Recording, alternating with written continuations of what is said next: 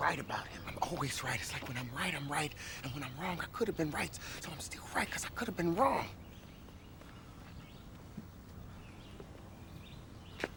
That makes sense. Come on. Yay, yay. Episode 47. We in the house. Yay, yay. Super Bowl week when the Rams are going to massacre the Bengals, even though I think the Bengals winning would be a much better story. Oh, for sure. It's a better story.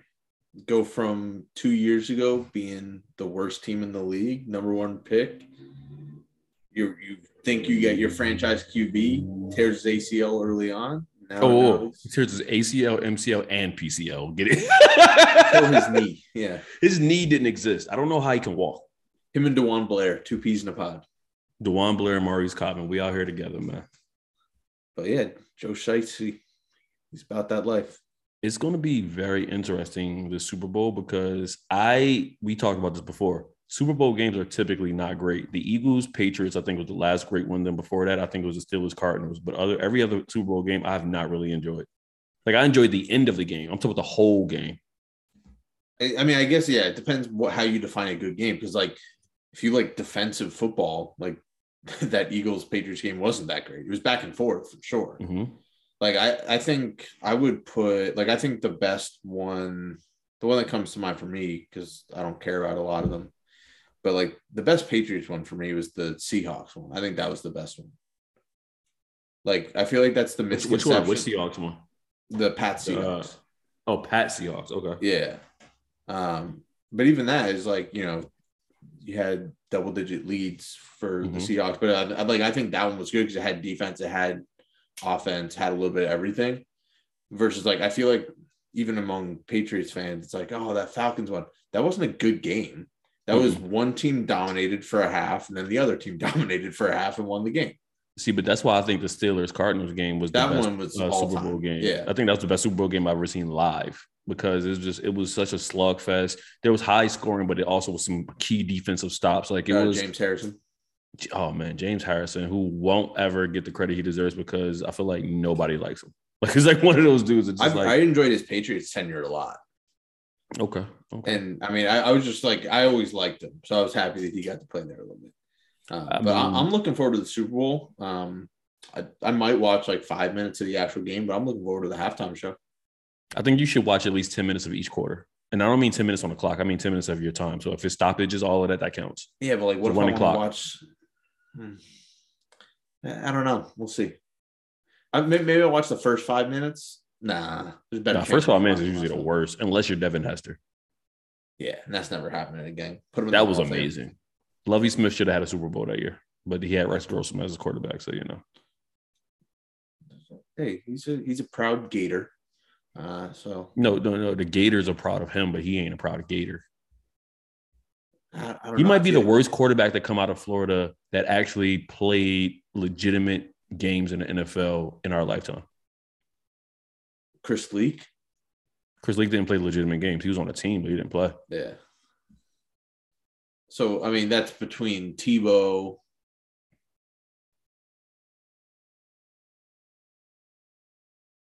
It's in the list. Yeah. It's in the list, yeah.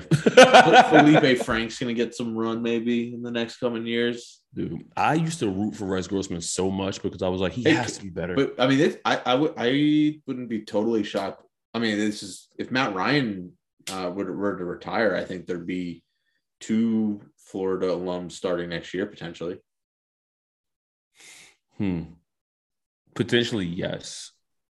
I don't know what this summer is going to do for quarterback market. I feel like there's going to be like Kyler Murray's out here pouting, even though the Cardinals literally mortgaged their future off to give him all the offensive weapons he can have. Yep, he's out here. He had deleted all his Cardinals posts and was posting about how great it was throwing to Mike Evans in the Pro Bowl. Yeah, and CeeDee Lamb. It's like, dog, what are you doing? Like, what do you? I don't like that. See, I don't like. He's literally got the best receiver in the league too. Dude, that's what I was going to say. Like, I don't like when people pout because they didn't do what they're supposed to do. And he played one of the best receiving tight ends in the league. Yeah, he played for shit for like the last 8 weeks of the season, and now he's like pouting against the Cardinals. Like, what are you talking about? They fired their head coach to hire your coach. Yeah. That's wild.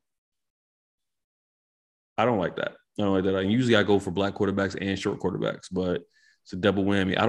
I think Kyler Murray, I tell people this all the time, like, and I play fantasy. So, like, I always say, like, I don't draft Kyler Murray as my first quarterback because he's only going to be good for about 65% of the season. That last half of the season or more than half of the season, he's always bad. Like, it's not something that's new. Yeah, he falls off around week 11, and it's just like, good luck. He's just an always college quarterback. Like, he hasn't realized that the season is more than 11 games. You might be right. You might be 100% right. And then you got people like, I don't know what's going to happen with Russell Wilson. Like, I'll be shocked if he's back with the Seahawks next year. Yeah, it feels like that one's soured. Yeah. So there's some big time quarterbacks that I think are going to be on the move. And I think there might be even some secretive. Russell Wilson to Atlanta so that him and or no. Yeah, I say I feel like Russ. No, he's too corny to play for in Atlanta. Never mind. I think Russell Wilson is the kind of quarterback where he might end up going to a place like the Raiders, and they realize they should have just kept the quarterback they had because he is a top 12 quarterback in the league, and that's all you need with the Raiders right now. Yeah, I can see that. The other funny Atlanta thing would be if he's there with Future. Oh, wow. I'm not going to touch that one. So who's your 47, man? Yeah, my 47. I'm going football here. Okay. There's a few 47. Well, I think, 47, you're already limited in sport a little bit. And I think 47 was worn by only one black person in the entire history of sports. So, well, my guy's black, so there is more than one. There is. I'm not going his professional number though. I'm going college, first team, all swagger in the NCAA history. I would argue, cultural impact of the teams he was on. Throw up the youth, Mike Irvin. Michael Playmaker Irvin, the guy who we cheered in Philadelphia when we broke his neck and ended his career. What a time to be alive. There's one thing they say about Philadelphia sports fans. No one's as classy as them. Listen, nobody likes us, but we don't care. You care. Maybe not you. There's people that care. But then they're not real. We don't count those. There's anomalies in every situation. Okay, that's fine.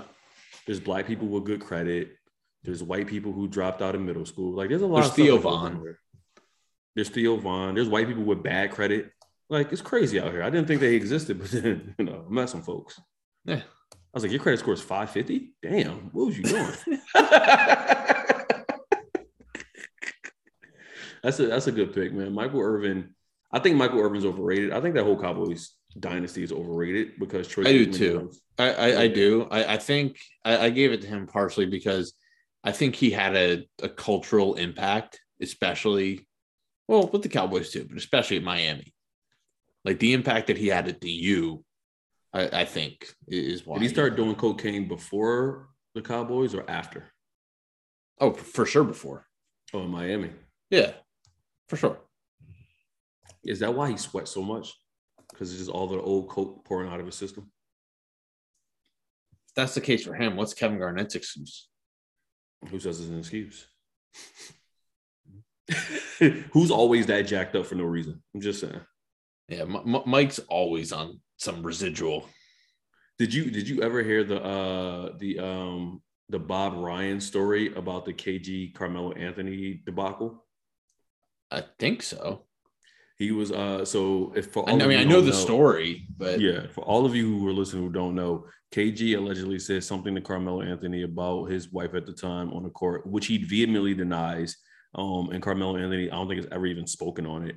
But apparently, like, Carmelo got thrown out. Like, it was like a thing. It was like a really big thing. It was big. Apparently, after the game, though, Melo went to the Celtics bus and was waiting for KG and was like, banging, yo, KG, come out here. Like, what's going on? And then, like, Doc Rivers came out and talked to Carmelo, like, come on, Melo, what do you want to do right now? Like, this is stupid. It's not going to end well, yada, yada, yada. And he talked him down. And then KG, when the bus pulled off, KG was like, yeah, that motherfucker better not have come on here. You know what's going to happen, what's going to go on. Yeah, my money is on, especially like worked up after a game. My money's on KG. I got Melo. During the game, I got KG. After, you took a shower, you put on all your Jordan fit that you're still that mad, and you still wanted to go to the bus. I'm going with Melo.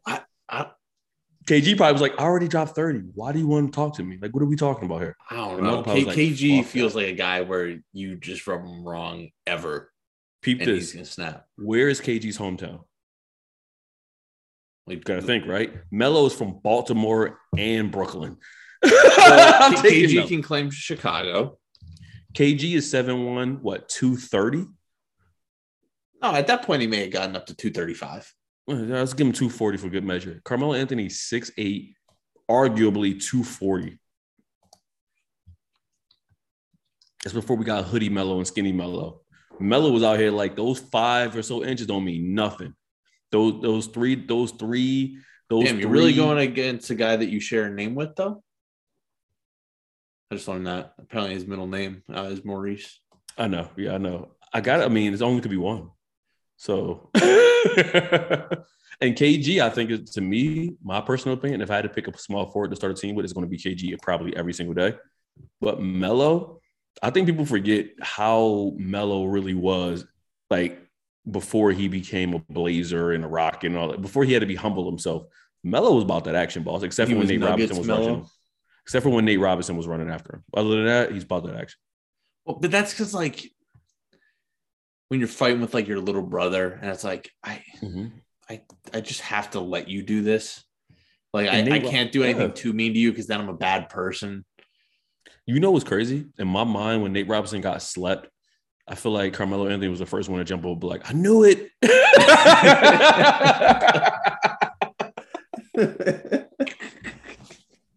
Like, nobody ever asked Melo about Has Nate woken up yet?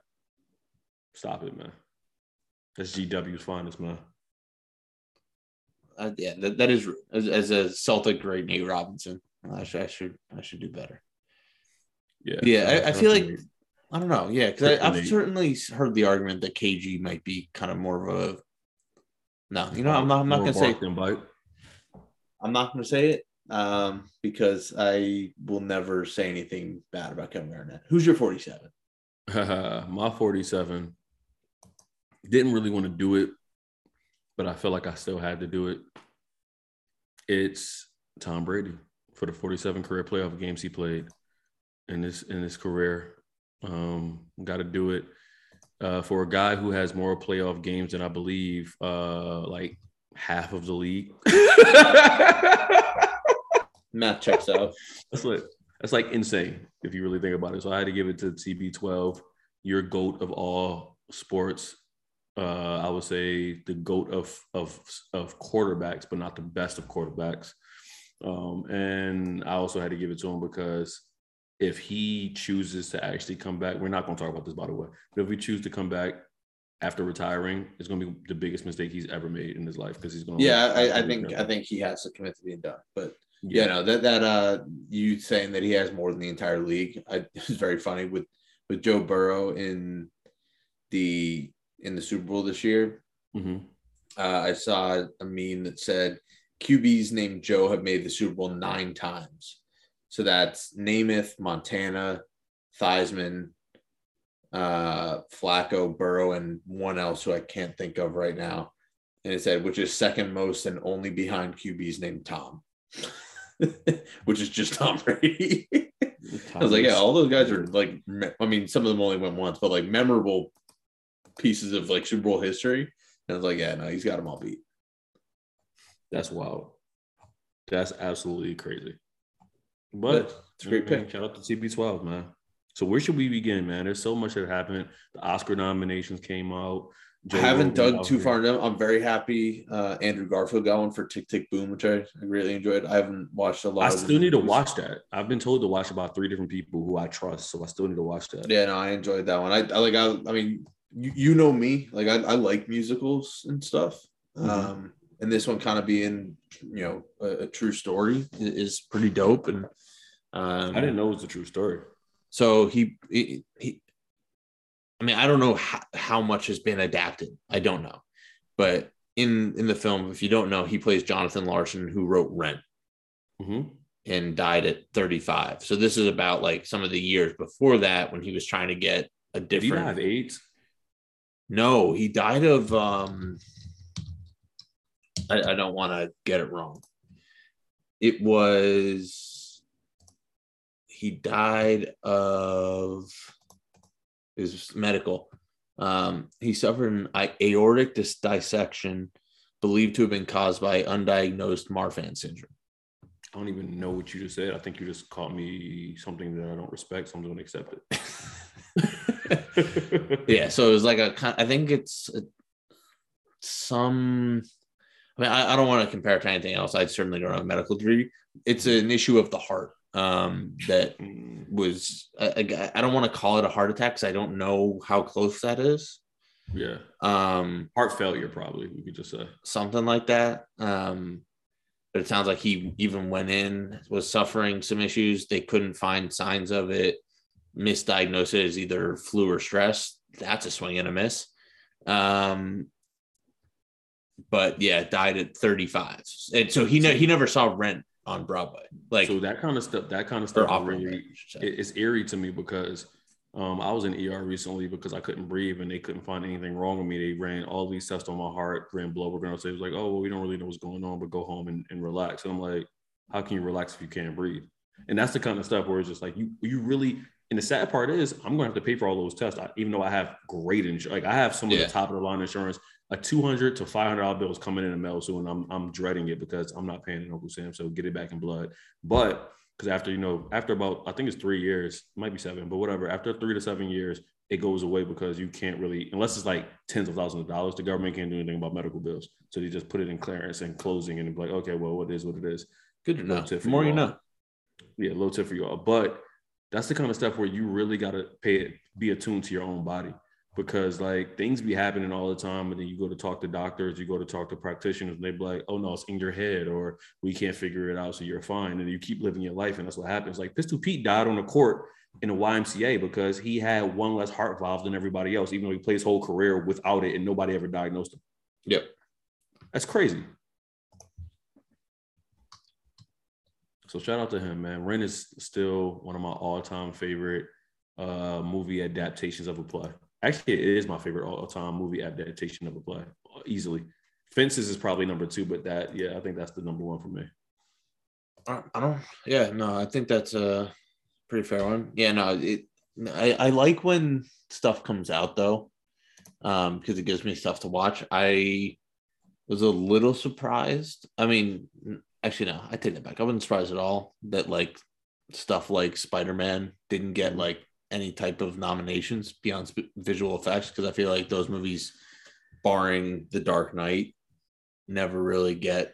There's 3 categories that superhero movies usually get recognition for: costume design, special effects, and score. Yeah, those are the only 3 though. Like it's never acting, it's never a screenplay, it's never a story, it's never any of that kind of stuff. It's really those 3 things, which is fucked up because if you think about it, the only thing about any of that that's like real is the score. And it's just like, okay, I guess we can go with that because Black Panther got the person who made the costumes of Black Panther got the Oscar. I remember that very That one I think got a Best Picture nom, right? I don't think so. I hope so, but I don't think so. I thought that was one that kind of transcended. I mean, if it did, shout out to that. Yeah, they got a Best Picture nom. Got the nom. Shout out to that. I think did it get Best Director too? No. Let me see.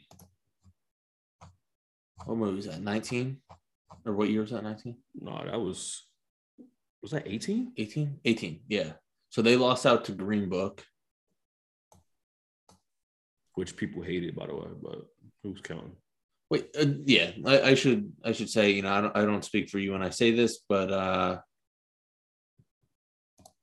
I don't really put too much stock into the Academy or other award nominations. Awards they're so subjective. Like I read today that Denzel has been nominated the most time in Academy Award history, and I was like, oh, it must be like 20, 30. It's 10. That's crazy. That's crazy, dude. Like 10 is the max ever. He's 67. He's been acting since he was a teenager. Yeah. Him and Will Smith going back at it for Best Actor for I think the 3rd time. I haven't seen King Richard yet, which I really need. I haven't seen King Richard even though I have HBO Max. I didn't get a chance to watch it when I got that's on HBO Max.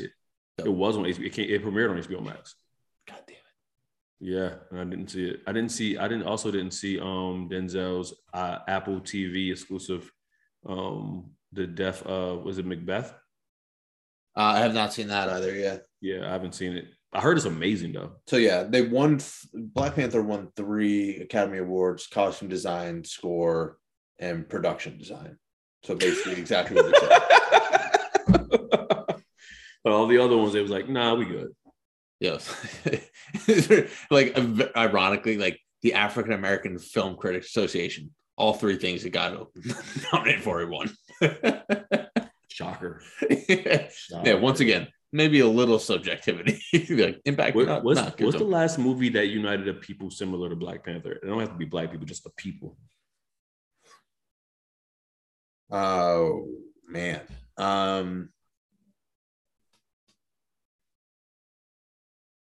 I don't know. I'm trying to like filter through the list of like what groups of people would have.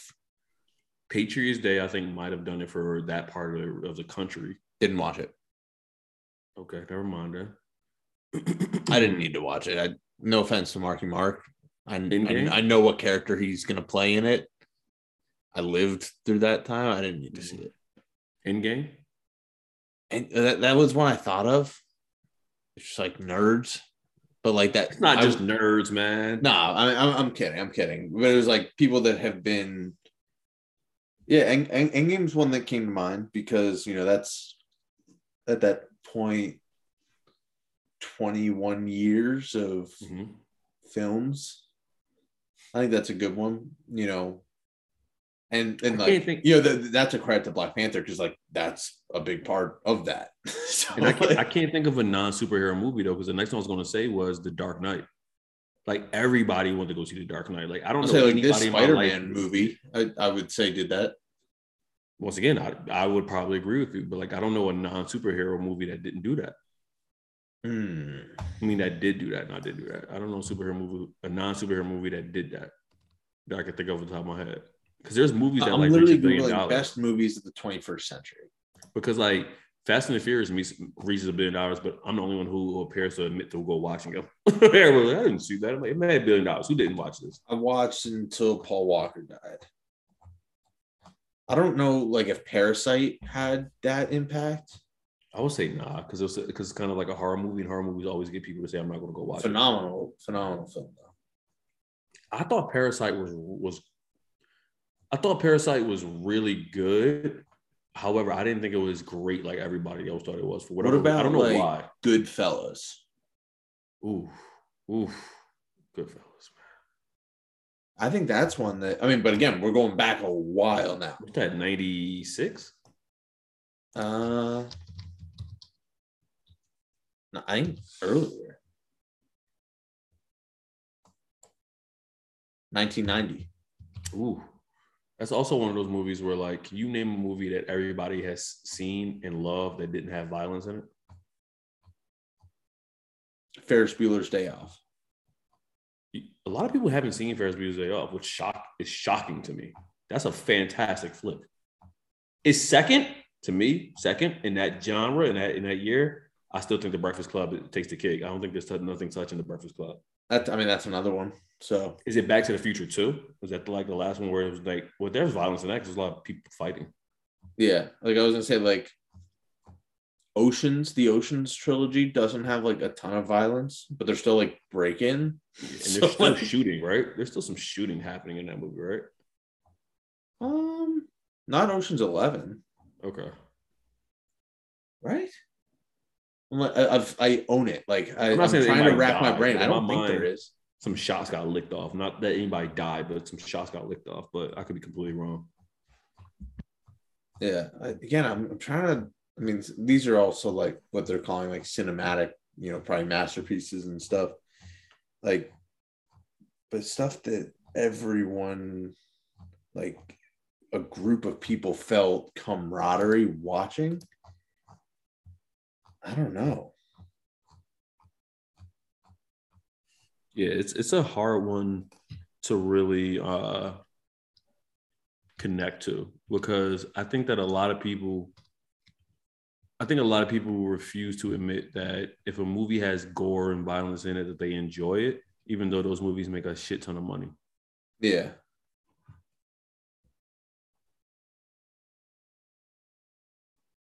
Yeah, because there's also like because I mean that's the thing with Black Panther too, where it's like there's few films that have like Goodfellas was something that every Italian person loves, right? Especially like obviously that's the target demographic above all else. But I don't think you could make the argument about Goodfellas the way you can about Black Panther, where it was a celebration of the culture. Yeah, I think that's also because it's one of those things where it's hard for people to lean into those type of stereotypes and feel good about it on a national scale. Yeah. Because, you know, it's an Italian mafia movie. There's snitching. There's people banging everybody else's wife. It's like some wild shit. Like Goodfellas is anarchy contained in a great way.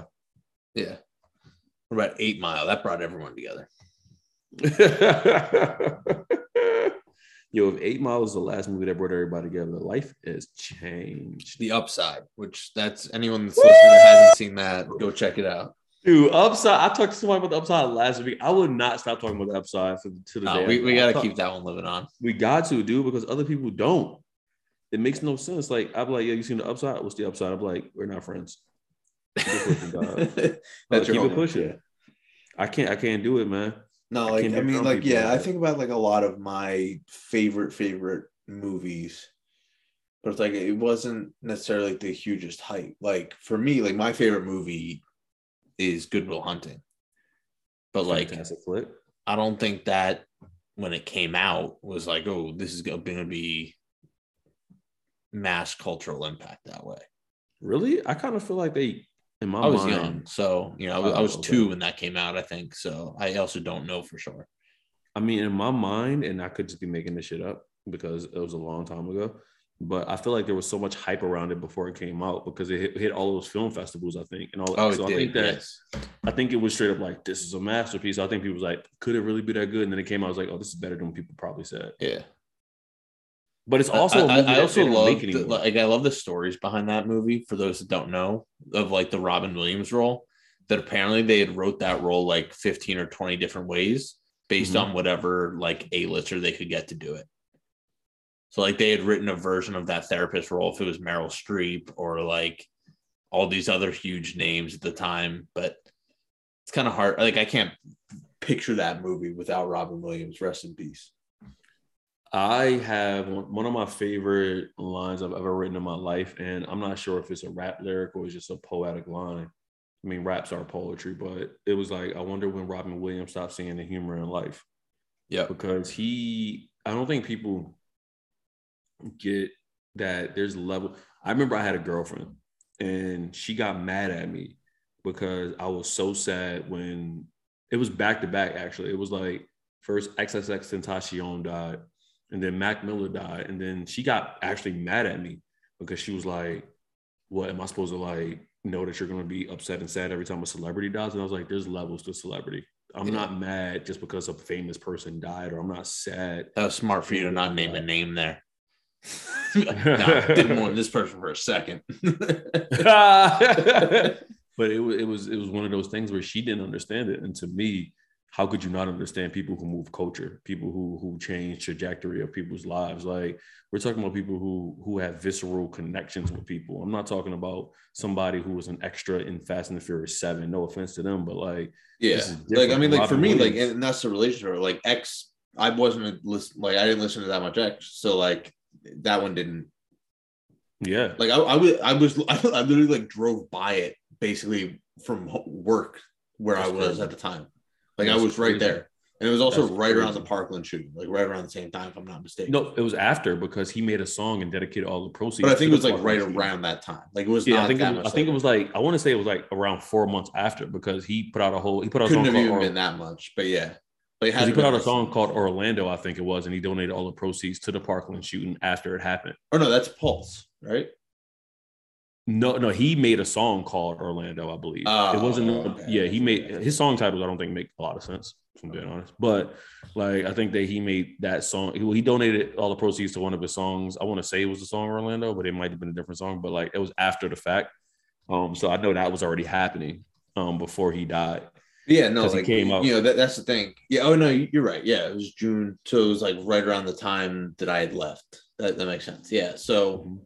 but no, it was like, but like I like some of the ones that I think it was like Mac was one, like Avicii, and like I'm not an EDM person, but like I just remember being like, damn, like that's musical genius. That Did we you know lost how it. he killed himself? That shit was brutal, dude. I don't think I He drank a remember. bottle of wine, then broke the wine bottle, and slit his wrist with it. Yeah. I didn't need to know that.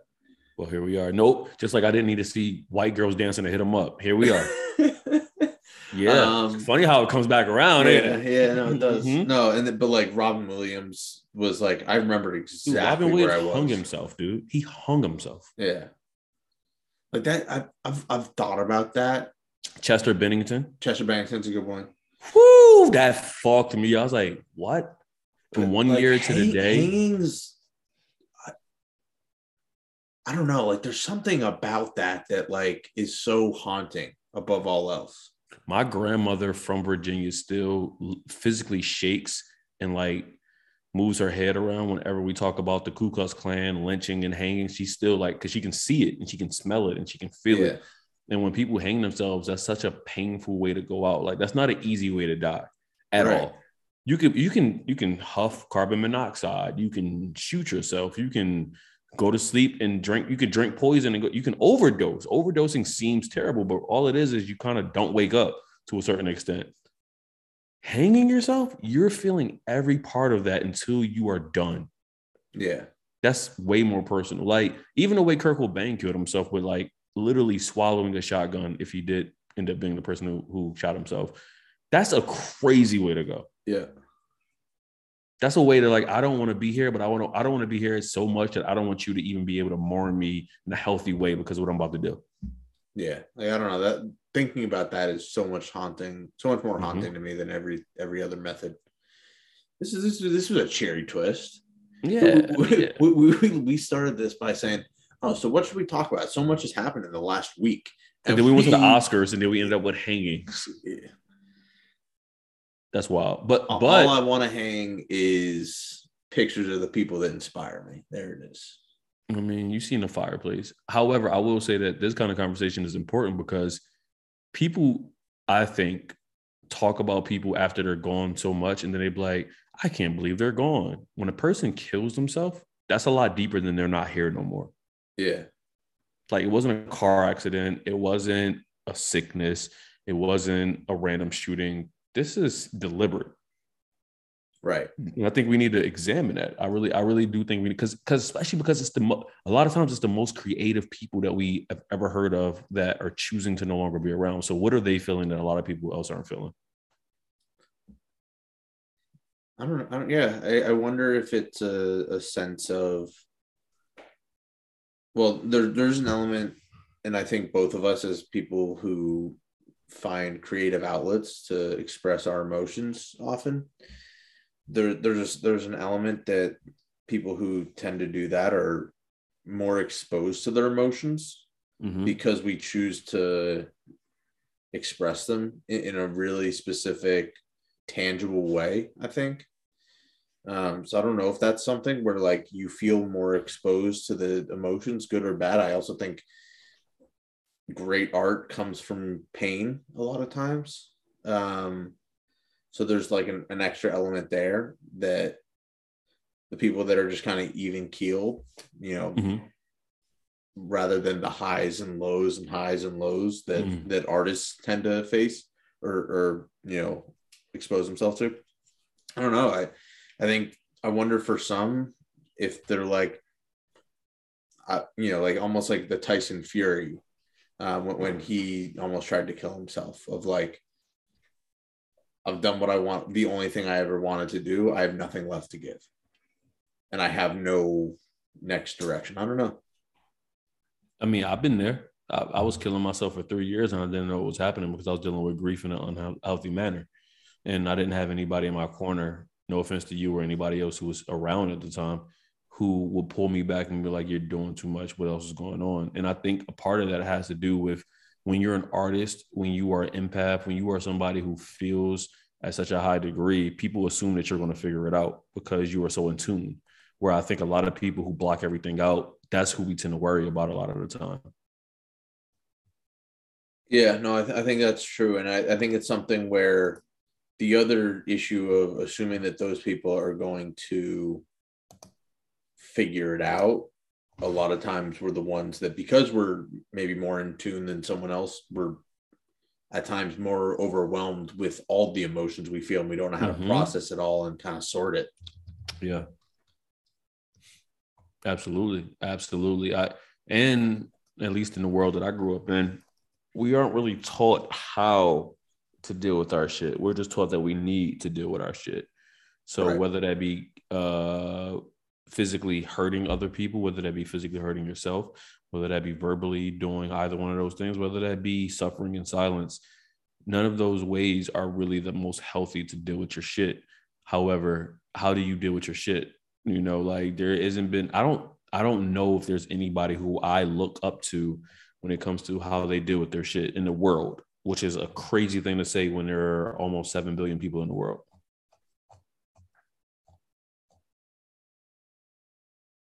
Yeah, I can say I feel pretty similar to that. Like I feel like there are certain pieces that I take inspiration from different people. I agree. But I don't think there's any one person that I'm like, yep, that person's got to figure it out. I wish I could be like that.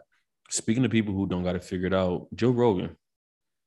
Ooh, I was going to go to Matt Harvey with the new breaking news, but okay. Oh, what's the new breaking news? The new breaking news that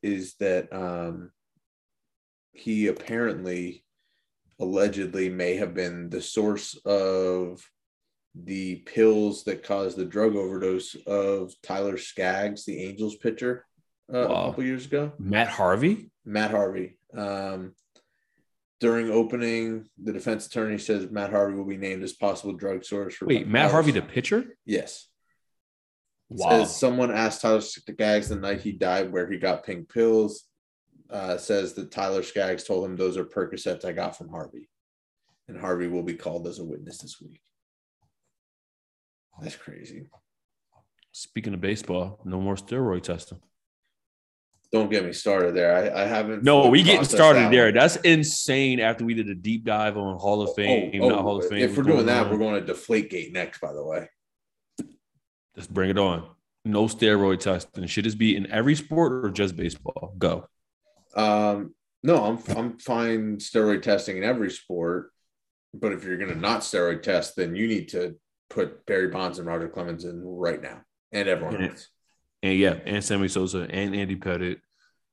And, for shits and giggles, throw somebody who batted 200 but has 300 home runs. Fuck it. Throw them in there, too. George Bell. Or Albert Bell. That's what I'm saying. Dude, that's insane. That's insane that was a compromise. And right now, of all times. Yes. After the 10-year period of these people not getting in Hall of Fame, and then you're like, okay, we'll stop testing again. That's, to me, I actually might stop watching baseball for a long time, because that shows the patriarchy of baseball and the hierarchy. Yeah, Manfred's the worst. Dude, I think it's baseball. I can't blame him. I think it's the culture of baseball, because think about this, Ivan.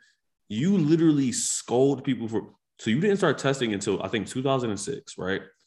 People start retiring closer to the end of the decade or before the end of the decade. These folks are now in their last year of possibly getting into Hall of Fame. They don't make it, have to go to a different committee to possibly make it. And then you look at everybody being like, oh, yeah, just remind everybody, we don't really care about steroids, but fuck those guys. That's what it feels like to me. Yeah, no. Crazy. I think we just need to start our own Hall of Fame. I think players for every major league should have their own Hall of Fame. I've been thinking that for a long period of time, because there's a lot of cultural impact. Steve Francis will never make it to the Basketball Hall of Fame, but Steve Francis is a Hall of Famer in my book. Baron Davis, the same exact thing. B. Diddy. There's certain players. Antoine Walker, another 47. I think there should be a Hall of. I think in the Players Hall of Fame there should be a wing for people who lost all their money, so people can learn from it. I'm not even joking. Like, I think that it should be like, this player was so great that they earned $100 million. Look at how they lost it. Marshawn Lynch is the ambassador of that wing. It's the protect. I disagree. Protect your chicken wing. I disagree. He would not be the ambassador. The Hall of Fame would be named after him. It's a lot bigger. Good point. Yeah. Protect your chicken wing. That's what they're going to call it. It'll be in the front. It'll be just a picture of him wheeling in front of a public transit bus. Yeah. But like that shit pissed me off, man. When I read that, I was just like, yeah, no. Well, that was like that's why I immediately thought of Deflategate. It was like the timing of these things is no coincidence. No, the timing of it is no coincidence for Barry Bonds, Sosa, Clemens to fall off the ballot and then be like, oh, we're not going to test anymore. And same thing, Tom Brady retires. And here comes the bombshell that it was the NFL that was withholding information because it didn't support their narrative against the Patriots. And it was just like, I don't know. It proves that there is no level playing field in sport, which is the whole idea of sport, is that it should be all about on the playing surface. And it's not. It's a political nightmare of organization, union.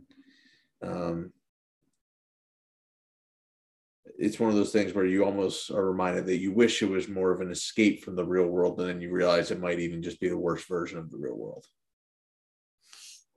I don't know. This is my conspiracy fucked up brain going. I don't think there's such thing as a worse version of the real world. I think most people don't understand what the real world is, so we assume things are worse. That's probably fair. I'm fucked up. I tell people all of the time, if you're having a great day, you know what? If you're having an amazing week and you're about to go to sleep and you're on cloud nine, just Google child soldier. I actually don't necessarily go that far, but I do think one of my things that I think is one of my greatest skills that most people don't have is an ability to find equilibrium. Which by that I mean, like, I'm really good at humbling someone when they need to be humbled. I'm also really good at like bringing someone up when they're at their worst. I don't know, like it's weird. And I think it's why people get really frustrated talking to me is sometimes they just want to vent and I can't help but to bring like, not necessarily like a silver lining, but like something that helps. But why is it not a silver lining? Why do people take silver lining as a way to disregard how people are feeling or what they're saying, as opposed to a different way to look at a situation? Yeah, I'm more. It's sometimes it's silver lining, but like it's. I just don't want to say like it's exclusively a silver lining in terms of what my response. Oh no, I don't mean how you view it. I don't mean how you view it. I mean, why do other people feel that way? Like I think people get offended when you point out a different perspective and they look at it like, oh, I'm not trying to, that's a silver lining. And it's like, well, silver linings exist. So do we ignore facts or do we just want to go with emotion? Yeah. I don't know. Because I don't know what I would do. If you told me, if I was like, yo, Ivan, man, everything is terrible, what's going on? And then you was like, oh, Reese, you're the first person to graduate from your family in college. First person to go to your family in college. And then you did it twice. And then you made this amount of money. And then you have these people who love you. And then I look at you being like, yo, why you talking about all that good shit? Yeah. I don't even know what to take that as. Yeah, I don't know. It's a weird one. Because like I think it's people that want, I don't know. Like I'm trying to put myself in that perspective. I feel like it can be taken as a way, as a diversion from someone who just really wants to get all of their negative energy out, and you're trying to refocus their energy on something positive before they're ready to take that next step. Maybe that's it. But it's also why, what's going to make you ready for that next step? And I guess kind of that next question. And do they want to actually take that next step? I think sometimes, and I think that's part of the pushback as well, is people that aren't ready for it, and as a result are going to push back on that even more because all they want to do is complain. I've definitely been there. So, what sport? Name the sport that you would love to see rampant steroid use in outside of baseball. Because I got one, and I don't think you're going to say it. I don't think you're going to say it at all. And it'll be fantastic. That I want rampant steroid use in? Rampant steroid use in, and everybody knows it, but we pretend like we don't. I think that's the caveat to the question. Ping pong. I have a sport that you're not going to say is going to be fantastic. What'd you say? Ping pong. Like Olympic ping pong, where they're yoked up and hitting it 100 miles an hour. Same vein that I thought of. Curling. It wasn't ping pong, but I would love to see that. It's cornhole. Ooh. But I are want to we see moving the the boards 60 back? Yup, I want to see the motherfucking First 60-yard base, second base, tosses. 90 feet. Dude, I want to see the 60-yard tosses. I want to see You know what they need to do for cornhole is, and they probably do. Just I don't actually watch the ACL, but they're incredible athletes. I'll call them athletes. I really wish they had like an all-star weekend, and they had like a dunk contest where it's just all the craziest trick shots. Ooh, dunk contest with all the crazy. So basically, an all-star. So like you put obstacles in your way, weird angles, long distance. The highest level of horse. Yeah, that's a good way of putting it. Okay. That's wild, man. That's absolutely wild. That'd be dope. So Joseph Rogan. That is his name. Just gonna say thoughts. Joseph Rogan.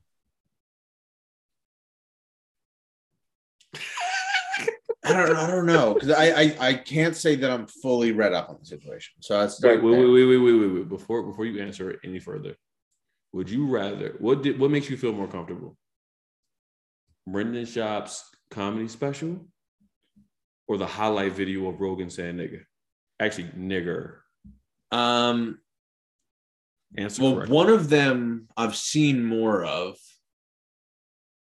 and the other one is Brendan Schaub's special. So I can't really. I'm so uncomfortable with Brendan Schaub's special that I haven't even been able to watch more than 3 seconds. Like he started to walk out on stage, and then I figured that's enough for me. Actually, no, that's a lie. I didn't get that far. I got to like the first little couple seconds of the intro thing, and then I think it was 2 Brendan Schaubs, and I said that's too much. Yeah, I don't know, because the Rogan's one's so interesting because I was reading something that it's like these group of brothers that I don't know, because I haven't watched a ton of Rogan the last couple of years. He always struck me as someone that was willing to have anyone on that doesn't, and I've read some things that it was out of context, which everything's always out of context when there's a controversy. There's also just the cultural landscape that we're in. I do put a lot of value in people that have his back. I also put some value.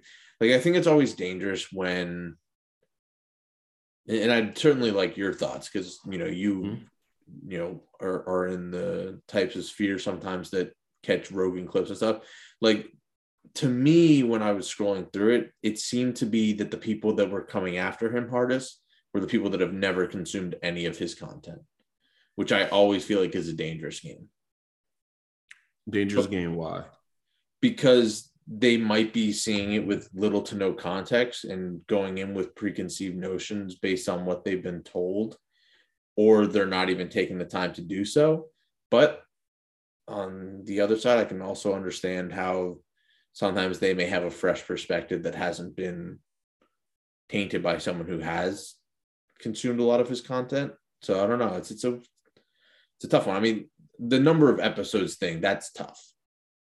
It is hard to look by that. I don't know why he didn't just say chaps, as we've come to know. And the fact that a comedian apologized says a lot. And seemed pretty honest about it. I didn't catch the whole thing. I saw bits and bobs, but yeah, no, I don't know. Like, did you find it was a good apology? Like, it seemed like the people that wanted to believe in Joe Rogan said it was a good apology. It seemed that the people who were always anti-Joe Rogan were, saying it was nothing. But where did you fall on that?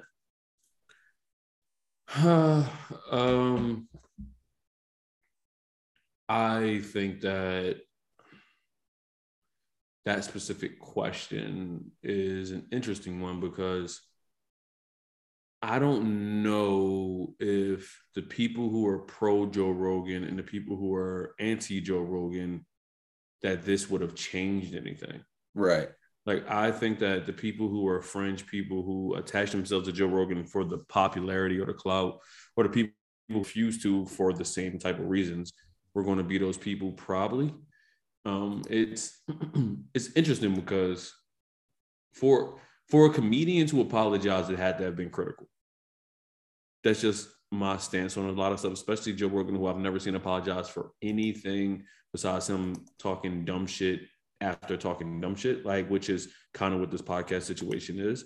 But like, he's a comedian's comedian, you know, like he's a Dave Chappelle type of comedian where he is the person who's like, I said it, I meant it, it is what it is, deal with it kind of a thing. And to see him to a certain extent pull a John Cena, that's what I call it, you know, when people apologize now when we acquiesce to terrorists. It's interesting because I don't think he would have did that by himself that way. I think he would have did it on his podcast, but I don't think he would have just recorded a separate video, because I don't have social media, but the only time I've ever seen Joe Rogan record videos was when he got sick with COVID, recently that is, when he got sick with COVID, when certain people died, and then this. And that was kind of it. So like, to see him record a video apologizing for his actions and for Spotify, this is also where I think it gets more interesting, because if I'm a person who did all of this and then I apologize, but you still remove, from what I heard, it was like 97 episodes of the Joe Rogan podcast. Yeah, I feel like I've heard a couple different numbers. Like I heard one that was like 110 or 130 or something like that. Yeah, so like if I'm sorry, so like Ivan, if I'm sorry for something, I don't want to delete what I did. I want that to still live there, so you can understand where we came from, how we got here, I want the education to be there. Mm-hmm. But it feels like they're removing stuff, so the education is never there, and we can keep pushing on it. And this is the third attempt in less than 6 months to have Joe Rogan, quote unquote, canceled. Wasn't it? The first one was trans athletes, I believe. Second one was a COVID situation, and now this is racism. And this came out on the first day of Black History Month. I don't think that's an accident. No, I don't either. And there's more white people saying cancel Joe Rogan than black people, from what I've seen in my limited view, because I haven't really cared enough to look deeply about how other people feel about this. But it really feels, and I would love your opinion about this, it really feels like there's more white people saying this guy's racist and canceling than there are black people saying the same thing. Yeah, I mean, like, to me, it seems like, you know, I don't know, like, you know, maybe Joe Rogan's a bad person. I just think he's been in the public eye so long, unapologetically, as you mentioned, that we'd know if he was a bad person by now. You know what I mean? Like, he's been so out there and like really doesn't hold back. Like, this dude's done what, like almost 2,000 2+ hour podcast probably at this point. Yeah. Like, you know, like you said, it's no coincidence that this is all happening right around the time that he was starting to have people who had beliefs or, you know, made arguments that, and maybe even he, you know, agrees with some of them that don't align with other people's political desires. Like, I was reading about, you know, I don't even remember their name, but it was like these three brothers who consistently have this pattern of going at people, including Rogan, in the same way. And I think the laziness of it is, like, for example, let's look at like Joe, the anti-vaxxer. He's had like a dozen doctors on that are like, no, the vaccines work. Like, COVID's super real. You got to take it super seriously. But he's had like 2 doctors on that say the opposite. And somehow those are the ones that are getting clipped. You know, and it's like, it just feels like that's the one thing you can never say about Joe Rogan to me, is that like he only is going to bring certain people on that push a certain narrative. Like, he has conspiracy theorists on who are like flat earthers and stuff. And then he brings on Neil deGrasse Tyson. Like, he talks to everyone. He talks to Alex Jones and like super right-wing people. He talks to Bernie Sanders. Like, I think he's someone that over the years can be attributed as a genuinely curious person and pretty willing to talk to anyone about anything. I don't know a lot about the use of the N-word.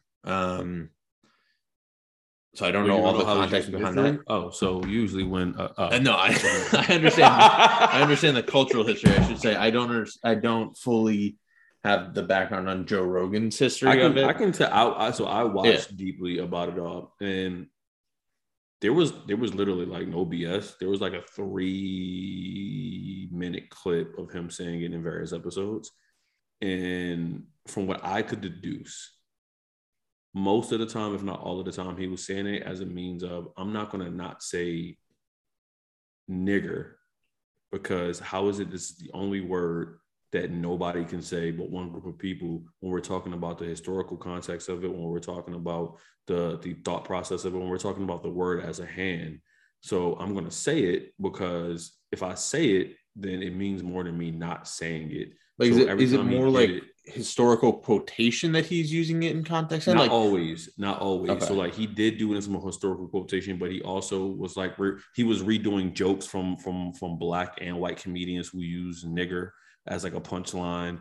He was quoting certain people when he was using the word. So it wasn't always historical. It was a combination of everything that he could think of I can't say everything that was shown out when it came to that word. And it was also something where it was a combination of that and him doing the Planet of the Apes thing, where he said, which was ironically, he got dropped off in Philadelphia to go watch Planet of the Apes, and it was an all-black neighborhood, and he said, we actually arrived in the Planet of the Apes.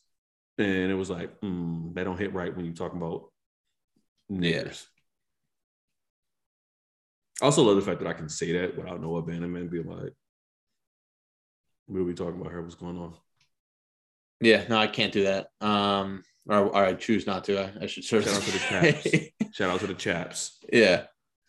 It's like there's still it's like one of the great badges, right? It's like a Boy Scout badge when like one of your black friends like you're my chap, and it's like, oh, I think it's better than that. I think it's like having the highest selling bando in the Girl Scout cookie brigade. Yeah. It's like, I did it. Yeah, one gold star for me. I sold the most dope this week. Like, it's like crazy.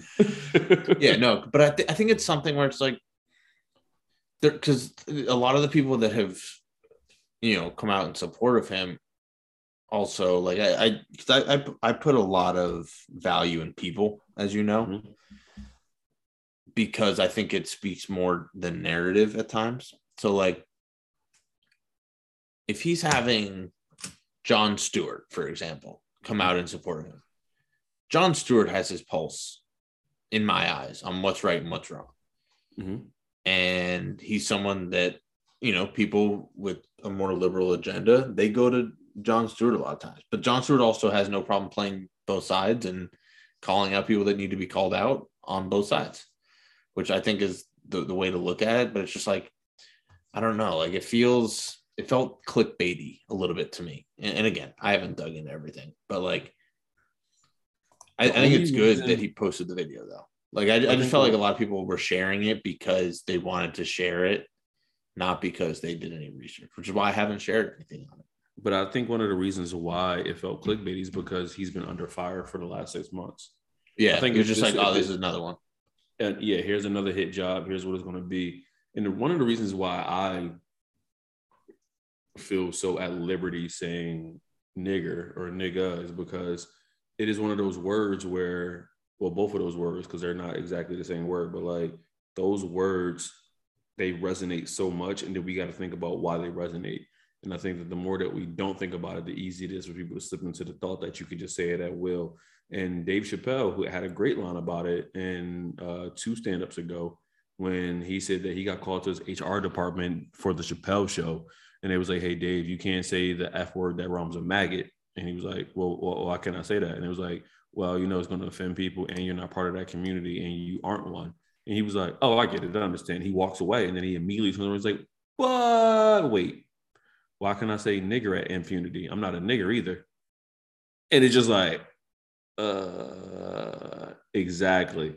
And it's one of those things. And I think that I understand what Joe Rogan was attempting to do. However, it is one of those things where if you're going to attempt to do it, you got to completely stand on it. You can't, those words are not words that you can kind of sort of say and then keep it pushing. You got to stand on them. Like that's deep, deep, deep, deep. People have been killed for less, so like it is one of these things where him getting over $100 million to talk about stuff, he has to adhere to him talking about stuff. That's why I disagree with them removing episodes. I think we got to keep everything the way it was. Because I think that's another important piece of this is because I think that's kind of the message that Spotify sent as well, from what I read, even to their employees, that, and I believe this because I think the most dangerous part of cancel culture is cancellation. Like, there needs to be amendment culture more than anything else. Is you need amendment culture. Okay. And what I mean by that is, like, if you just silence someone because they fucked up, really, no matter how egregious it is, if you don't give them a chance for redemption to a degree, or just being able to like show growth, then to me it's like almost a waste of energy. Like, what value are we adding or bringing or anything like that? Like, I just don't see it, which is why I think it's good. It's good to put pressure. Pressure culture is fine. Put pressure on, make people question some of the things that maybe they've done in the past that can be taken the wrong way, and maybe there's some ignorance there that people need to reflect on. But I think if you don't give them a chance to amend and grow and learn, like, I'll bet Joe Rogan's going to have some really interesting guests on as a result of this. That you because like he doesn't. Do you think he's going to? I don't know. It'll be interesting to see.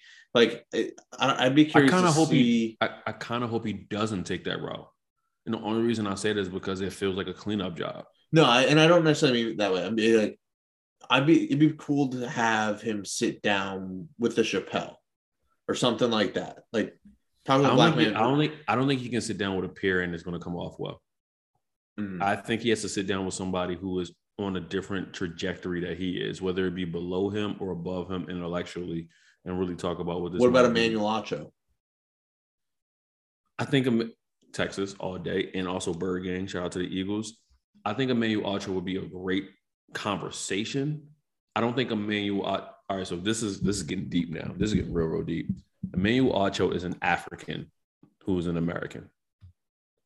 African Americans, aka Black people, usually don't resonate with Africans who are Americans, and Africans who are Americans usually don't resonate with Black people who are African American. It's a weird thing in between where it's something in our community that we got to get better, but it's really a disconnect there. And I think Emmanuel Acho has been successful because he's amazing at what he does, but because white people love him. I don't think that Black people look at Emmanuel Acho like he's one of ours. I do, because, I've been following him since he was at Texas. I ate in the same restaurant with him. Like, shout out to Prime Stash, Brent Selleck's restaurant, RIP. Like, I love the dude. Like, I think he's absolutely amazing. I think he's absolutely brilliant. But I think Emmanuel Acho is where he is because he's amazing, but he's amazing to white people. I think that's really what it is. And I don't think it's any fault of his own, but I just think that there is a serious disconnect between Africans and African American people. And there is a certain piece there of, like, even just recognizing that difference. Yeah, because. But I also wonder if, like, the fact that. Yeah, because I mean that's the interesting thing. Like, and that's why I don't think it can be one person that's gonna, like, show that he's maybe Rogan has some initiative here. I think he should sit with somebody who is much older than him, but is also not much that is older than him, but is respected in Black communities. But Denzel would chop him the fuck up. I think it has to be more of a productive conversation. I think somebody like a Chuck D, who is one of our forefathers of hip hop, but he's always very conscious about what he was saying about and has a lot of history behind him. Killer Mike, what about him? I think Killer Mike that's probably the better one. That's probably the perfect person because he will have. He's been on Joe Rogan, so like he will have discourse, but he will also hold Joe accountable. But he will also admit to when we fucking up as Black people, and I think that's what it is because there's a difference between Africans, African Americans, Black people, Black folk, and everything in between. And I think that a lot of times we look at the messenger, even if they have the right skin tone, but all skin folk ain't kinfolk. You know what I mean? I think certain people would make white people feel better, but I don't think they would make Black people feel better. And you think having all of those people, like, well, not all of, but like, do you think if he were to have two separate conversations, one with Killer Mike that may resonate more with Black people, and one with Cho that may resonate more with the white people that or know with him, Emmanuel Acho, or with Emmanuel Acho? That's what I mean with Cho. Yeah. But like you said, as in Joe, I was like, who the fuck is Joe? Oh no, sorry, no, I mean like one with Killer Mike, one with Emmanuel Acho. I think that's the best case scenario when it comes to last minute guests. Yeah, because I also don't want the two of that together. Like that's too much going on, I think. Yeah, but like I think that would be really interesting to have both of them have very different, informative, accountability conversations, and I. The other thing is, I don't think that's going to change anyone that's made up their mind either way. But I don't think we're trying to reach them. Right. No, I really don't. And maybe that's a disservice on my end, but some people are so far gone that the only way they're going to change is if they want to change on their own. Right. I firmly believe that. And I might be wrong, but that's kind of where I stand with a lot of that shit. No, I think that's pretty spot on. But I think, yeah, I mean, I hate and it's the way I look at like the prison system too. Like, where's the rehabilitation? Like that's what it is. Like, what's the other word they use in the prison system? Other than, like that's like rehabilitation. I can't think of it. It's like rehabilitation. Maybe it is rehabilitation. I'm just going crazy, but like, I mean, rehabilitation is the main word when we talk about the prison system. What happens when you're in it? That is the main terminology that they use. But it's like if you don't give people a chance to verify that rehabilitation or even allow for it, you're just imprisoning them into your system, which isn't going to improve anything. If anything, it's going to make people more resentful of what you're trying to achieve. But I think it depends on who you're speaking to. Like, I really do. I think that it's going to improve the system for the people who want the separation. Right. But I think we're just hoping, maybe we're assuming as well, that that's not the majority, when I don't know if anything has shown us anything differently. Yeah. Because why would you want to cancel a guy who reaches more listeners than any major news outlet and any minor news outlet, and some of them even combined? As opposed to that's kind of, and I'll give him some credit. Like that's kind of what Shab said, is like, let's stop acting like Joe Rogan is on Spotify. No, Spotify is right now on Joe Rogan's platform. Yeah. Yeah. And it's interesting because it's interesting for a lot of reasons. But like, I sit back with this pack of zigzags in this bag of this weed that gives me the shit needed to be the most. But I sit back and I think about it, and it's like, if this is going to happen to Joe Rogan, then it's going to happen to anybody, because here's a macho cisgender white male. If he ain't safe, yeah. Like, and he's also a guy that's like been pretty willing and open to talk to like whoever wants to talk to him that he finds interesting. Yeah. Where it's like, even for like, I don't know enough of his Rolodex, but like, I'll bet if he strikes me as someone where if someone's like, oh, Joe, you're so transphobic. If there was someone of note, that he would want to talk to, and part of his is a business as well. That actually, no, I don't think he just picks people for clicks. So I take that back. But like, if there was someone that he felt would give him a good conversation about that, I think he'd have him on without an issue. I agree. I mean, he does 3 to 4 podcasts a week, and they're like 3 to 4 hours each. Like, yeah, that's commitment. Yeah, that's he stopped doing the UFC so much because he wanted to do the podcast. Like, this is his life, is wanting to talk to people. I don't know if I believe that, but I understand why you come. But I'm just saying, like he much lessened his like UFC workload and stuff. I think the UFC has become one of those things where he is in opposition of stuff that he can't speak about. So I think this is his way of distancing himself from it because he has always been pro fighter, and it's to the point where he cannot at all run from the fact that these fighters are getting fucked. That's true.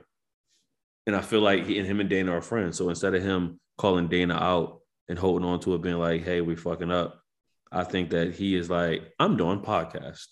Yeah, podcast and stand up.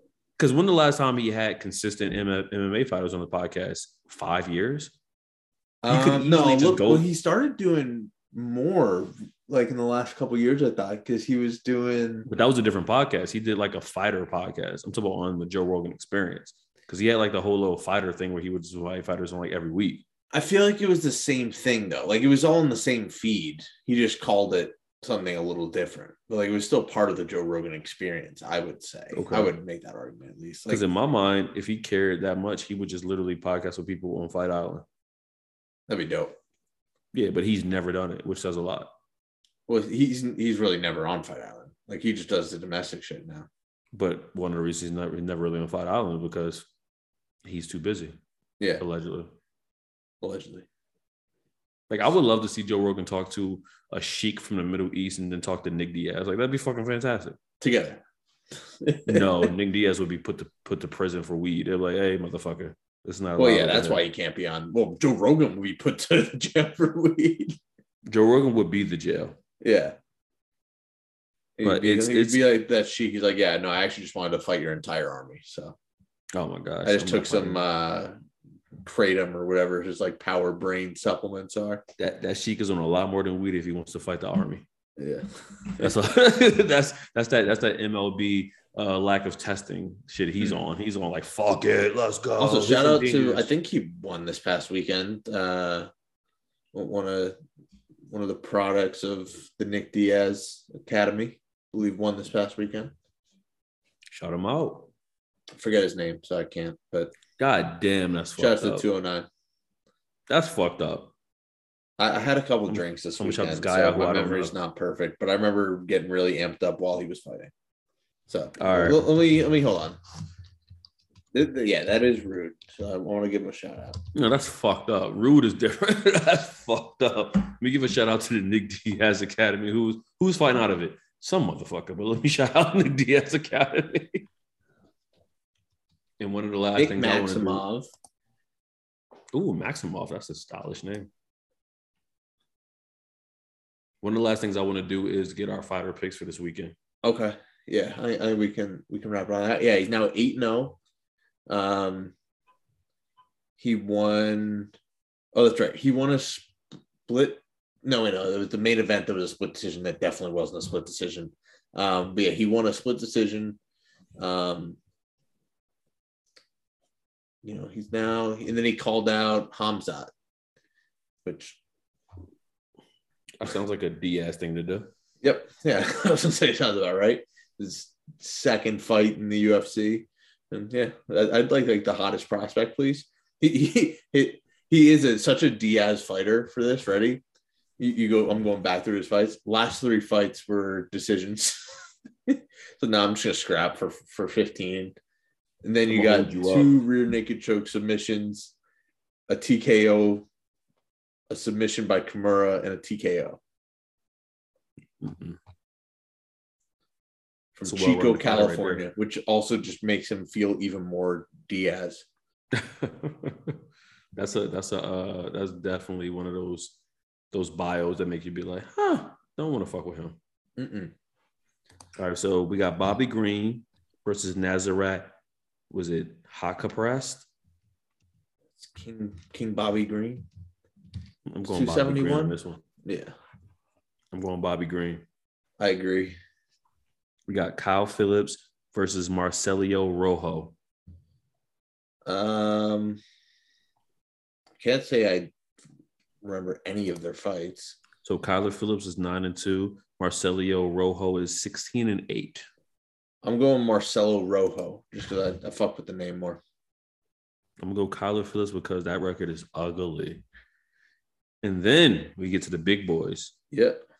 Jared Cannonier versus Derek Brunson. This is not making it to the end of the fight, by the way. Yeah, no, I fully agree.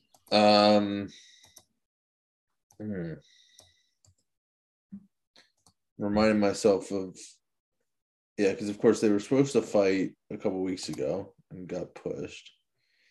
Cannonier coming off a 5-round decision win over Gastelum. Before that, a loss to Whitaker. Derek Brunson, on the other hand, I always forget recent fights. I don't know why. Actually, that's not true. I know exactly why. Derek Brunson, so he beat one guy. I'm not going to talk about that. And then he beat Kevin Holland by decision as well. I think I'm leaning Brunson. Yeah. I'll roll, or is that your pick?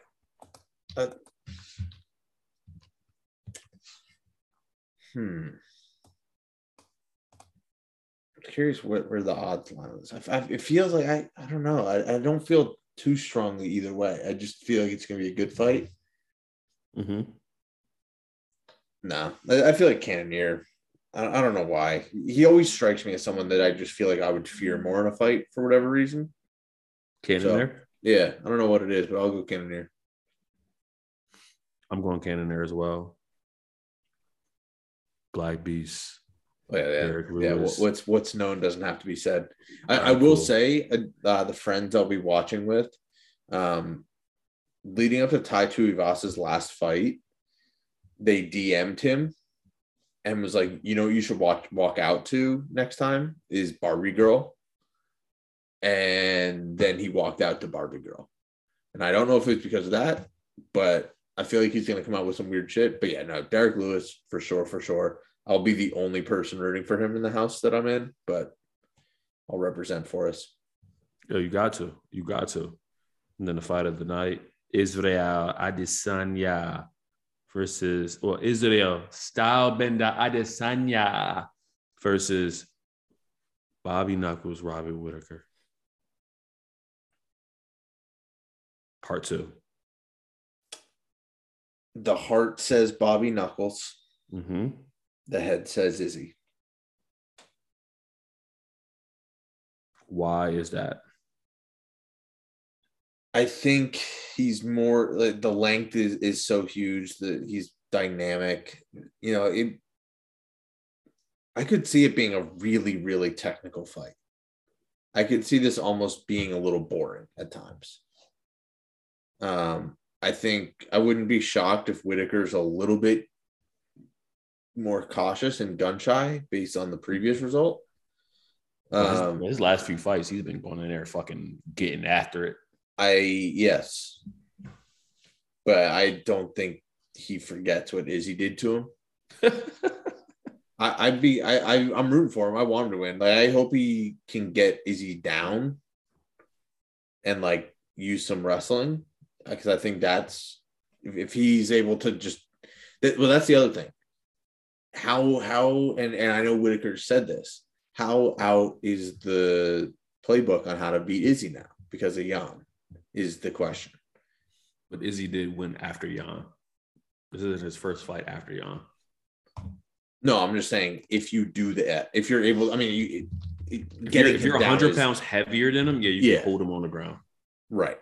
It is easier said than done. I agree. But that's not even really a playbook. That's just more like Jan tried not to lose, in my opinion. I don't think he like. To be fair, a little bit of that, like, the playbook is out to beat him, is like how the playbook was out to beat Tom Brady, which is get in his face and make him uncomfortable, which works against literally every quarterback.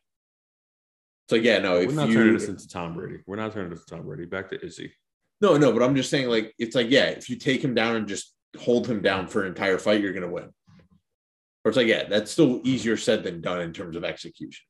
But you might not even win. Like, you got to be 100 pounds heavier so he doesn't hit you while he's on his back. Yeah. Because he's the best striker in the UFC outside of Shevchenko, I think.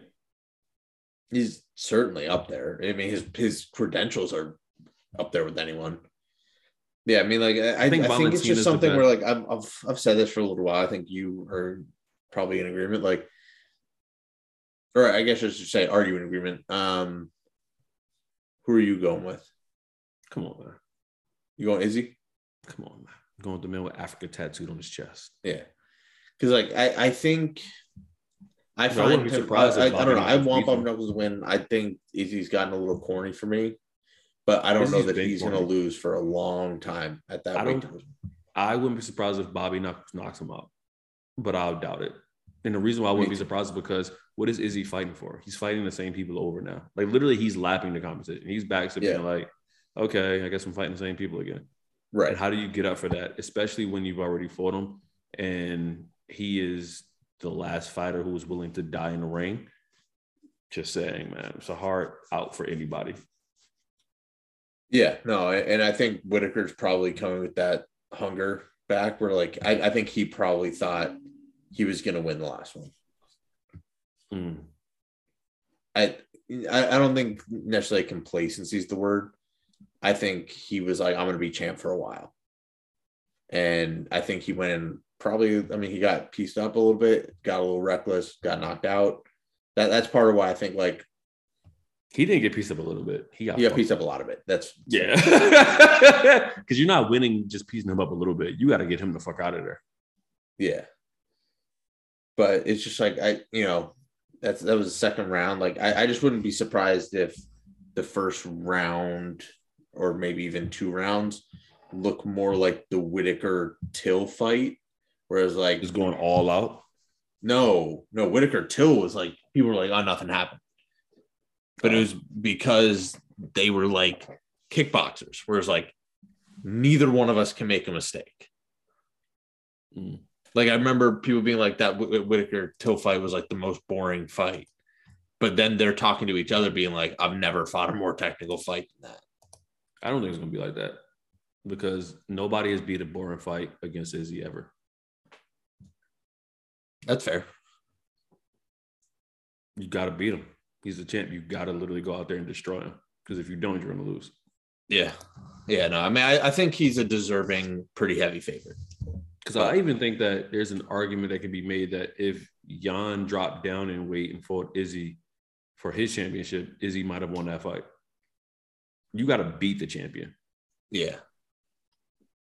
No, he definitely had to fight a different fight, for sure. Mm-hmm. When you got the strap, you got the strap. Or he has to fight the same fight, but literally get your head off the fucking line. Because he was having success against it. It wasn't like Izzy was shutting him out. He was fucking Izzy up too. It's just the fact that Izzy outlasted him. He was like, I'm going to dodge. Like the way Izzy dodged those strikes was mythical. Like it wasn't because the way he dodged them, that's not how you're supposed to fight ever. But he was like hands down, Anderson Silva style. I'm in the matrix right now and I'm about to fuck you up real quick. It wasn't like Izzy was dominating him because that was like a really good fight until he just knocked him the fuck out. Yeah. Yeah, no, and Whitaker's on a run too. Yeah, Whitaker's been laying people the fuck up. Yeah. So, I mean, yeah, he's been in some real good wars the last couple of years since that. Yeah, everything in me wants to. I mean, I'm certainly pulling for Whitaker as well. I don't know. I can't see Izzy losing. Not yet. Huh? Nothing. Just Black History Month. Just chanting Black History Month. They're both from New Zealand, so it's all good. Man, nothing but love for my people of Lagos. Like Giannis is from Greece, right? Yeah. Oh, speaking of which, shout out to Sadio Mane winning the African Cup of Nations. It's almost sad that nobody cares about that. No, I take that back. It's 100% sad. It's not almost sad. It's definitely sad when all of these countries and all of these teams get most of their greatest players from the continent of Africa. Yeah, no, it was dope. And to see all Senegal of the great win. African player and a great African players no longer play in the cup. I don't think. Only some, yeah. Like Riyad Mahrez didn't play for Algeria. Like it was really the people from countries who have never won. Like Mo Salah, who is one of the best players in the world right now on form. He went to play for Egypt as not to be mean, but really the only legitimate star that's Yeah. Egyptian. And Because you could El argue- Shaarawy doesn't play for Egypt, even though he's Egyptian. Yeah. It's insane. Absolutely insane. But yeah, they came up just short. They were underdogs the whole way, lost on penalties to Senegal, which was heartbreaking. But That's terrible. It's absolutely terrible. But shout out to Africa, man. African Cup. NBA, I think NBA Africa comes back this summer. Embiid is an owner in that. So shout out to that. dope. Is that going to be before or after James Harden joins the team? It'll be much before that. James Harden ain't coming to Philly, probably. Yeah, I agree. Yeah. I mean, shout out to the Pacers too for robbing the Kings. Kings ain't trying to win. You know what I mean? I'm just gonna own an NBA team. I'm on a sports team and not. try to win What's the been full going on stack with the matters. NBA trade deadline? Let's wrap it up here. Explain it to Ivan, who's unaware of anything. I heard, did CJ McCollum get traded? CJ McCollum got traded to the Pelicans. The Pelicans are in the 10th spot in the West, which means they're in the playoff. They're in the play-in for the playoffs, which means that they're in a good position. And Zion hasn't played one game this entire season. Next team. What you need to know? What the fuck's going on in Brooklyn? Brooklyn is skidding. I think they're on a 9-game losing streak as of today. They have been playing shitty. Kevin Durant has been out for the last month or so.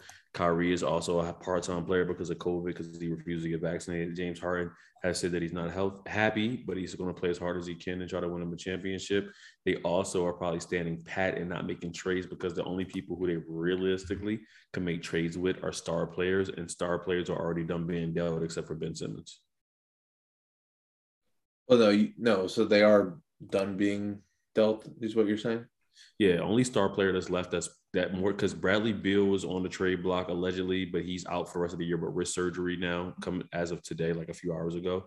And Damian Lillard might be out for the rest of the year with abdominal surgery as of like a month ago. So like there aren't any stars who have been reported to really be on the trading block or looking to be moved outside of the ones who are injured, which you wouldn't trade for anyway because they're out for the year, except for Ben Simmons. What's going on with the Celtics? Celtics are in a heap of trouble. Like Celtics spent a lot of years, and this is really an unbiased take. Celtics spent a lot of years trying to acquire the best player at every position on the floor, but then they got redundant with the players they were acquiring. Like they required Tatum and Brown, and they play the same position, so you can't sit neither one of them because they're both all-star talents. And then they acquired no real facilitator at point guard, but a lot of scoring guards and defenders, like a Marcus Smart, like the dude from Oklahoma State, like all of these types of dudes. And then it becomes one of those things where you don't really have a lineup. Isaiah Thomas. You have a bunch of except for Isaiah Thomas years ago. You have a team full of guys who are great backups for the guys who should be starting, but you don't have a complete lineup. Which makes it really, really hard. They won 6 in a row from what I'm looking at, so that's good. That's positive. Yeah, but you literally don't have a starting caliber center or a starting caliber shooting guard or a starting caliber. We have a guy that won back-to-back NCAA championships. Thank you very much. Good luck with that. You don't have a starting center, NBA caliber center. You don't have a starting caliber NBA shooting guard, and you arguably don't have a starting NBA caliber point guard on your team, which is crazy. I like that you're saying which like it is my team, but it shows how little of attention I paid to them. Did we trade Rob Williams? I feel like I saw tweets that he was like kind of maybe getting in talks. Mm-hmm. He was getting a lot of buzz about it, but I think y'all said y'all refused to trade him. I think he became a non-tradable commodity, so people stopped trying. Okay, I like him though. He's a beast. Yeah, I like that dude. No, he's nice. Who's winning it all this year? Is it coming out of the West? Either Phoenix or Golden State? I actually don't think either one of them is going to come out the West. I think that so I didn't realize that Chris Paul this year, who is an all-star, he's only averaging 15 points. And he's averaging over 10 assists, which is amazing if you think about it like that. But when he's your second best player and he's only averaging 15 points, that means DeAndre Ayton and Mikal Bridges and Crowder have to really step up and take over a lot of that offensive production. I don't believe in any of them to really do that. I hope the Suns make it back to the finals. I think it's a great story. Chris Paul has been one of my favorite players of all time. It's my guy. But like, I don't trust Devin Booker to carry a team when he was in the league for however many years before Chris Paul got there, and I don't think he ever made the playoffs.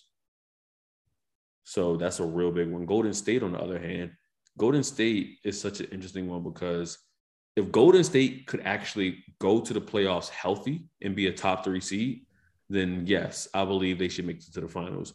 But the number 2 pick in the NBA draft last year hasn't played 1 minute this year. Draymond Green, who made the All-Star team somehow by playing a third of the games, hasn't played in the last 2 months, I don't think, except for the return of Klay Thompson where he took the tip off and got out the game immediately.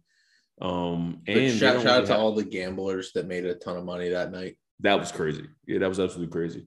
But they don't really have a second unit because since Klay came back, like it's such an awkward team. Like and when Steph is struggling, they don't play well. So that's a really big thing. Where before, if Steph was struggling, Harrison Barnes would play well when he was on the team.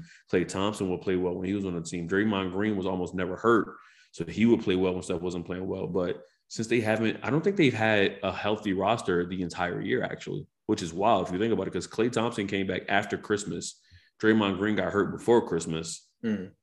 So they still have really yet to actually play with their squad. So we don't know. But he got my guy, Gary Payton II, who's my dude, who I just learned he has a brother who was Gary Payton Jr. because Gary Payton had 2 sons 5 months apart, both named Gary. Shout out to that. Respect. I respect it. Okay, so $100 I'll put in your hand right now. Okay. Who are you putting money on to win it all? Who's your best bet? Best bet to win it all, probably the Milwaukee Bucks. Running it back?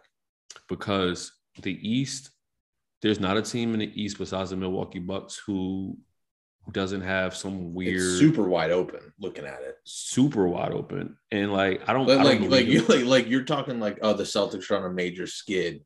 It's like they're 4.5 out. Yeah, like that's like to see. Okay, because I know they have the new playoff thing that I know nothing about, like the play-in. So number 7 seed plays number 9 seed. Number 7 seed plays number 10 seed. Number 8 seed plays number 9 seed. And if the higher seeds win 1 game, then they're in the playoffs. If the lower seed win 2 games, then they jump over the 7 and 8 seeds and they're in the playoffs. Yeah, like the crazy thing is 1 to 10 in the East is 8.5 games. Yeah. 1 to 10 in the West is 22.5 games. It's insane. That's crazy. Yeah, it's super tight. But the reason why it's super tight is not because everybody's good. It's because no one's pulled away.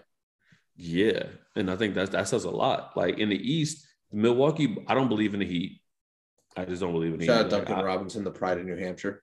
Duncan Robinson has been terrible this year, by the way. But shout out to Duncan Robinson. He got that bag. He got over $100 million. I'm happy for him. I love Jimmy Butler. I love Bam Adebayo, who I love Eric Spoelstra. I don't believe in the Heat.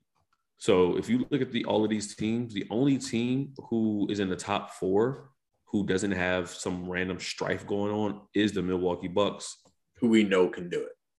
Yeah, because we just saw them do it. And they are top 4 in the East without Drew Holiday playing a great portion of those games. He's been hurt all throughout the year. And Chris Middleton has not played as well as he played last year, even though he's an all-star. So it's wild how well they are at, and they aren't even playing that great. Interesting. And Brook Lopez has been out for the entire year, so Giannis has been playing center, which says a lot. I may have to pick up on some NBA. We'll see. Probably not. Yeah. I mean, the NBA, honestly, I've watched NHL this year. I watched NBA. Has it been a better product in the last few years, or is it more of the same 3-ball and ISO shit? Some of the best product I've seen in any major sports in the last 3 years. Yeah, because I mean, know my gripes with the recent modern day NBA. Oh, it was trash. It was absolutely trash. Like tonight, the Sixers lost to the Suns by 5 points, and it was a nip and tuck game the whole time. And we haven't had how many points are getting scored in the average game these days? I think we're like at 102, 103. Okay, I can deal with that. I miss double-digit games. Oh, you miss triple-digit games, you mean? No, double-digit. Like I miss a game where it was 99-93. Oh, you like the Detroit Pistons basketball? I see. Yeah. But hell, there's times I missed when it was like, oh damn, they won a game. They scored a whole 84 points to win. Yo, that's so crazy to say. Yeah, they scored a whole 84, and that was 20 points more than their opponent. Yeah, no, it was like, they won 84-70. And I was like, that was a normal night. Yeah, no, it's not. It's not going to be like that. Yeah, okay. Right around 100 is totally fine for me. I had no interest in watching games that were 142 to 135 at the end of regulation. That's why the Pro Bowl is the worst All-Star game, closely followed by the NBA All-Star game. Because, like, there's no defense. Like, literally, the last, no bullshit, I'm pretty sure, and you can look this up if you want, the last 7 NBA All-Star games combined points per game have been almost 300 points per game. I'm surprised it's that low. I think it's only that low because they put, like, the cap on it, too. Like, I feel like there were times it was higher than that. That's not low at all. No, Almost I know it's not points. 150 each. 150. Yeah, like, that's crazy. It was like they literally started putting a cap on it. Like, they were like, all right, this is not going to be time anymore. You're just going to play to a certain number. Dude, it's insane. It's absolutely insane. So, like, there's a lot, like, you can't tell me, I get it. I play basketball, that kind of stuff.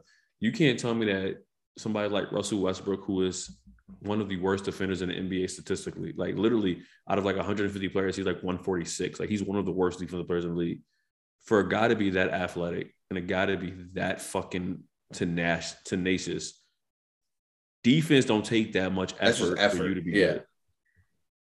So it's crazy. Like, obviously, it's a lack of care. That's the only thing I can think of. What I'll say is we're only 39 days away from the Bahrain Grand Prix, and I can't wait.